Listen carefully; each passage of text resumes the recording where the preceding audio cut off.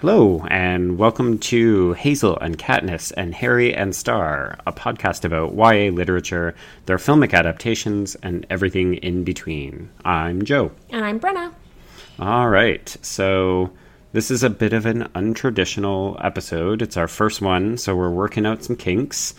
And instead of addressing a book and a film, we're just going to get the ball rolling by talking a little bit about ourselves and what we hope to achieve, and hopefully be interesting enough to get people to come back. It sounds like a job interview, but it won't be, we promise. Yeah, geez. We set up a lot of pressure on ourselves, haven't we? Seriously. So why don't you start, Joe, and tell us who you are? Okay, so I'm Joe. I am a mid-30-something person living in Toronto, Canada. And I recently quit my job so that I could try writing freelance full-time, which is exciting and daunting, but it also gives me time to do things like a podcast, like this. That's awesome. I'm brave. I'm Brenna, and I am a college English professor. I live in Greater Vancouver, suburban Vancouver, and I teach a lot of YA and a lot of film adaptations, so I'm pretty excited to talk more about those in a different context. And the nice thing about Joe is that he's going to do all the work and I just have to show up and talk. So true. But this is why we're good for each other. It's perfect. And Joe and I have known each other since we were at Carleton together a million years ago. And it's actually one of the greatest things about this is getting to work with Joe again in a new capacity. I'm very excited for that part of it. One of the reasons I'm excited to do this with you is because your expertise is in the books, and we're going to meet in the middle with the adaptations, and then I have a bit of expertise on the films because my background is actually in film studies. Absolutely, and we both watch way too much teen culture for people who are in their mid-30s, so we have that expertise too. Oh my gosh, it's like, why can't we just let the teen years go? Because the teen years are where all the drama is, and that's why everybody secretly loves teen culture, even if they pretend they don't. Well, there's something about those teen years where the stakes are simultaneously so high and so low, right? And one of the pleasures, I think, of watching this stuff once those years are behind you is that you can vicariously live the intensity with the knowledge that this too shall pass, that you don't have when you're actually like in the moment. I agree with that 100%, and I think, and this is maybe a little bit personal, but that's sort of the purpose of this. I know that I didn't have the most exciting of lives when I was a high school student. No, me neither. So for me, it's also a chance to live vicariously through some of the more dramatic experiences that people have had. And we're going to be looking at some books and some films that have really terrible dramatic experiences. Some might even go so far as to say traumatic experiences. Mm-hmm. Not necessarily saying I'm living vicariously through those, but I do think the sort of range of different kinds of topics that YA literature and films get into really speaks to that increased dramatic component, but also they're really trying to tell the story of lives at a volatile period. Yeah, absolutely. And I think about shows like Riverdale that are totally cartoon representations of young adulthood. They are so ramped up in terms of the pathos and the ridiculousness and the jingle jangle. But I also think of the ways really effective young adult storytelling does appeal across ages, because I think everybody remembers the most significant moments of their lives from that time period, and there's almost always something in YA lit or film or TV that connects with you and reminds you of that, even if your own experiences were mostly reading in a park, which is not that different from me now. I think that just means you're living your best life, doesn't it? I believe so. Okay, so let's take this back to square one. Where are we at with YA personally? You and I took a university course together on children's literature. We did. We took Professor Lovejoy's children's literature class at Carleton. It's an infamous class. It is, because I think everyone takes it.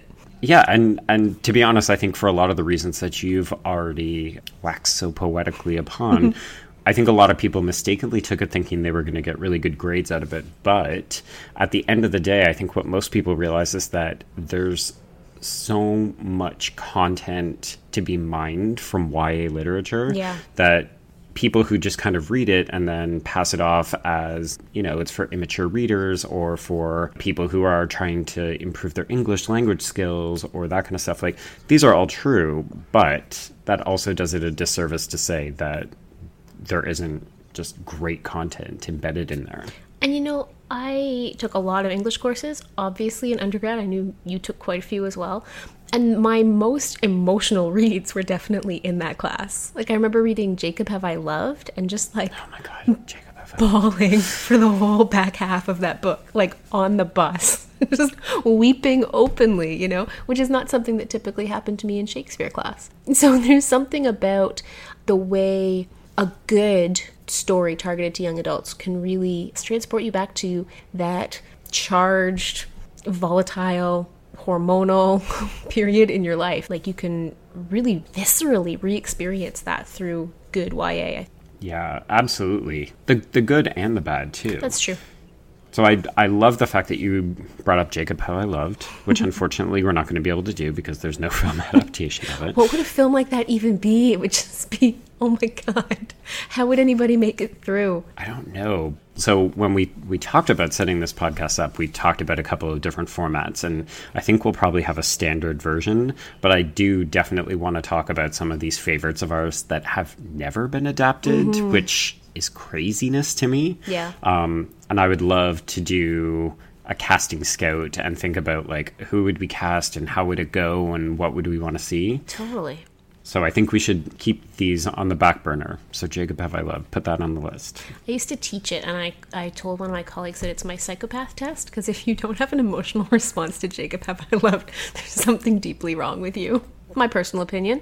It's very fair. I feel like there's animal danger in that book, is there not? No, oh man, do you remember we read Watership Down in that class? Yes. That is a cruel book to make humans read in a public setting. Also, a lot of that class was actually nice man, mean class. It's true. But I guess if you're thinking about books that give us lots of things to consider, there's something to be said for going after some of those meaner books.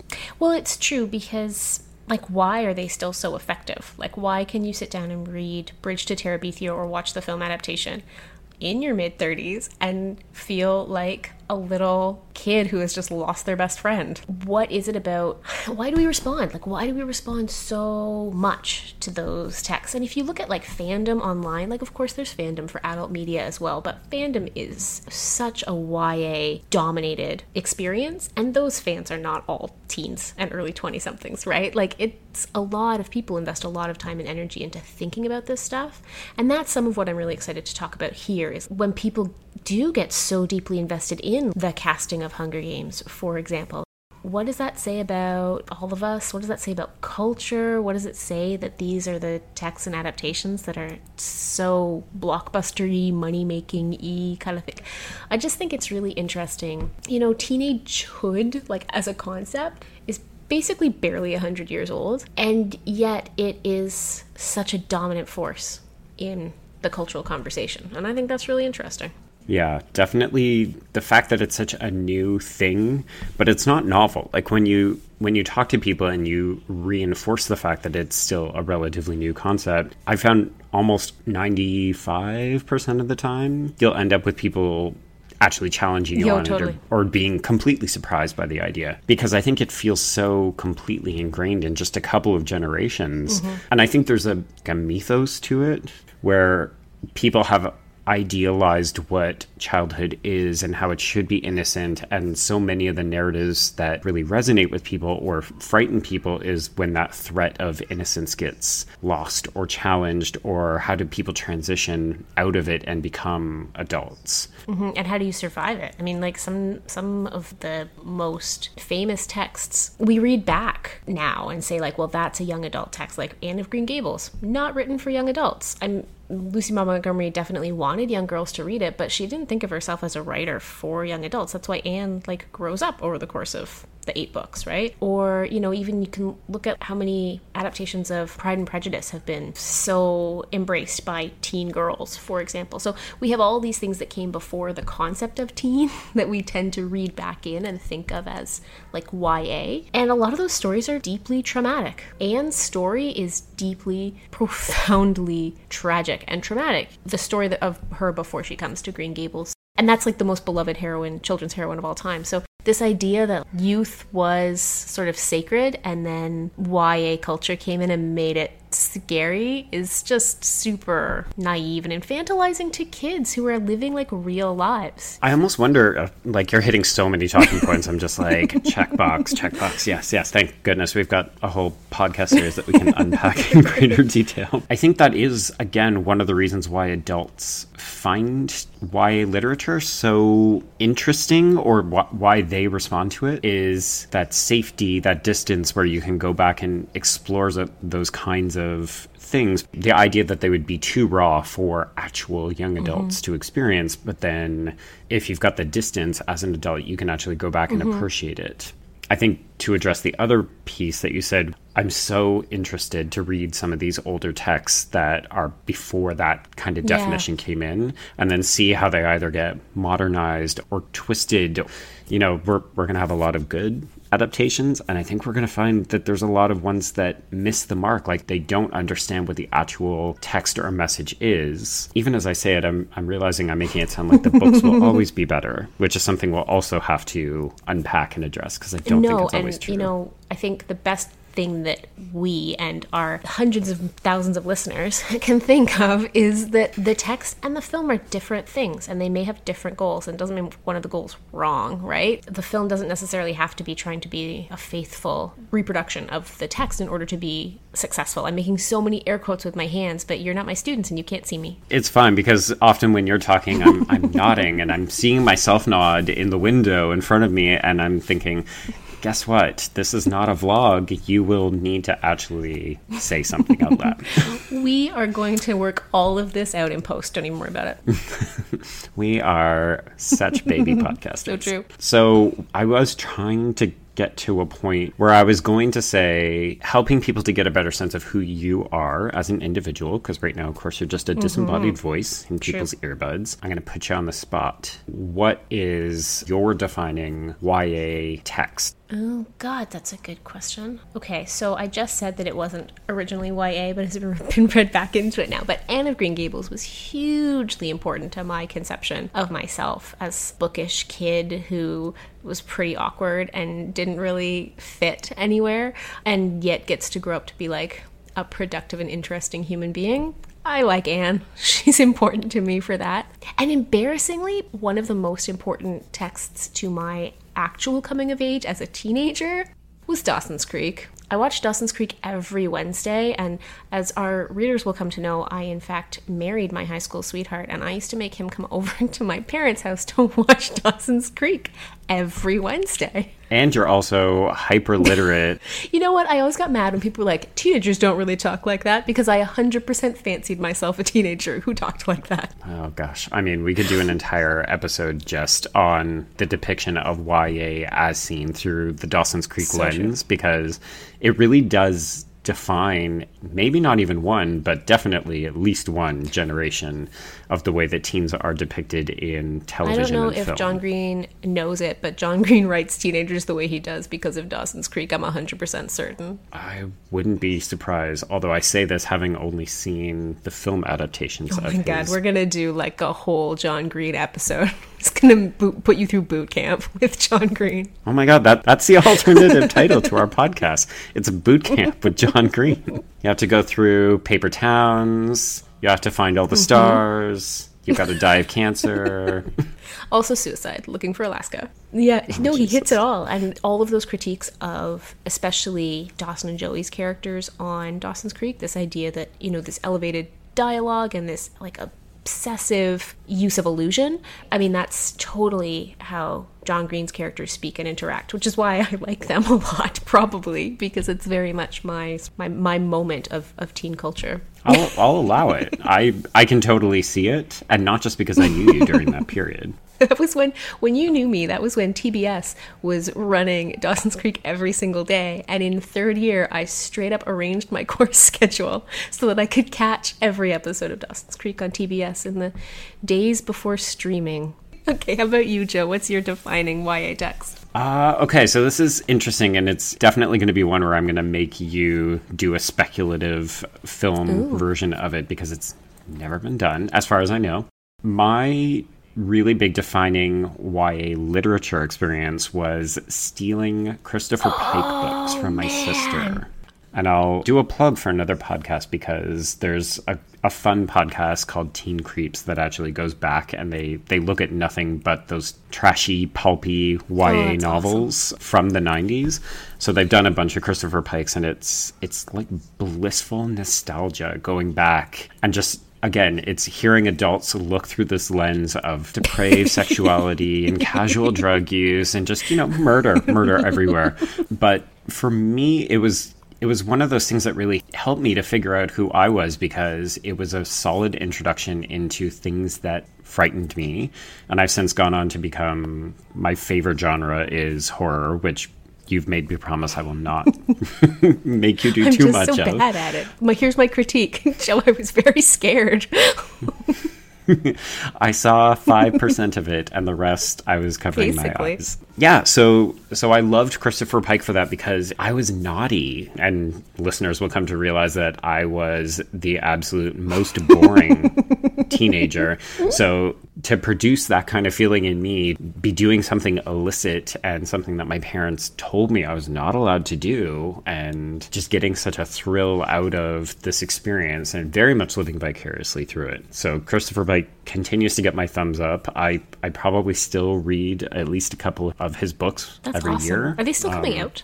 No. He died? No. Is he alive? They do. Is he real? Is he a person? Actually, let's rewind. Is Christopher Pike a person? There's so many questions. So he or she has never publicly identified themselves, but it is most certainly a nom de plume. And what about the old myth when we were kids that R.L. Stine and Christopher Pike are the same person? Any truth to it? Oh gosh, I have to say no, if only because I stand for Christopher Pike and I do not for R.L. Stine. Which is not to say that he's not. R.L. Stine, I'm sure, is lovely. He's not, I think, a bad person, but for me, it was the books were too childish. That's not what I was looking for. I wanted something that was more adult and more grown up. One of my very early experiences, so I blogged for bookriot.com, or once blogged. I had a kid and sort of stopped doing stuff. But for a while, I was blogging for bookriot.com, and right around launch, I did a reread of some R.L. Stine books, and he found and retweeted our post, and that was one of my very early experiences of oh, this is why blogging is cool. Now R.L. Stine knows I exist. This is the best. There you go. And now this is just going to drive those clicks back up to that post, and he's going to pay attention again, and then he's going to be like, wait, why are these people hating on me? Making cheers and banners and parades for Christopher Pike at my expense. But that's when he will unveil that he was Christopher Pike all along.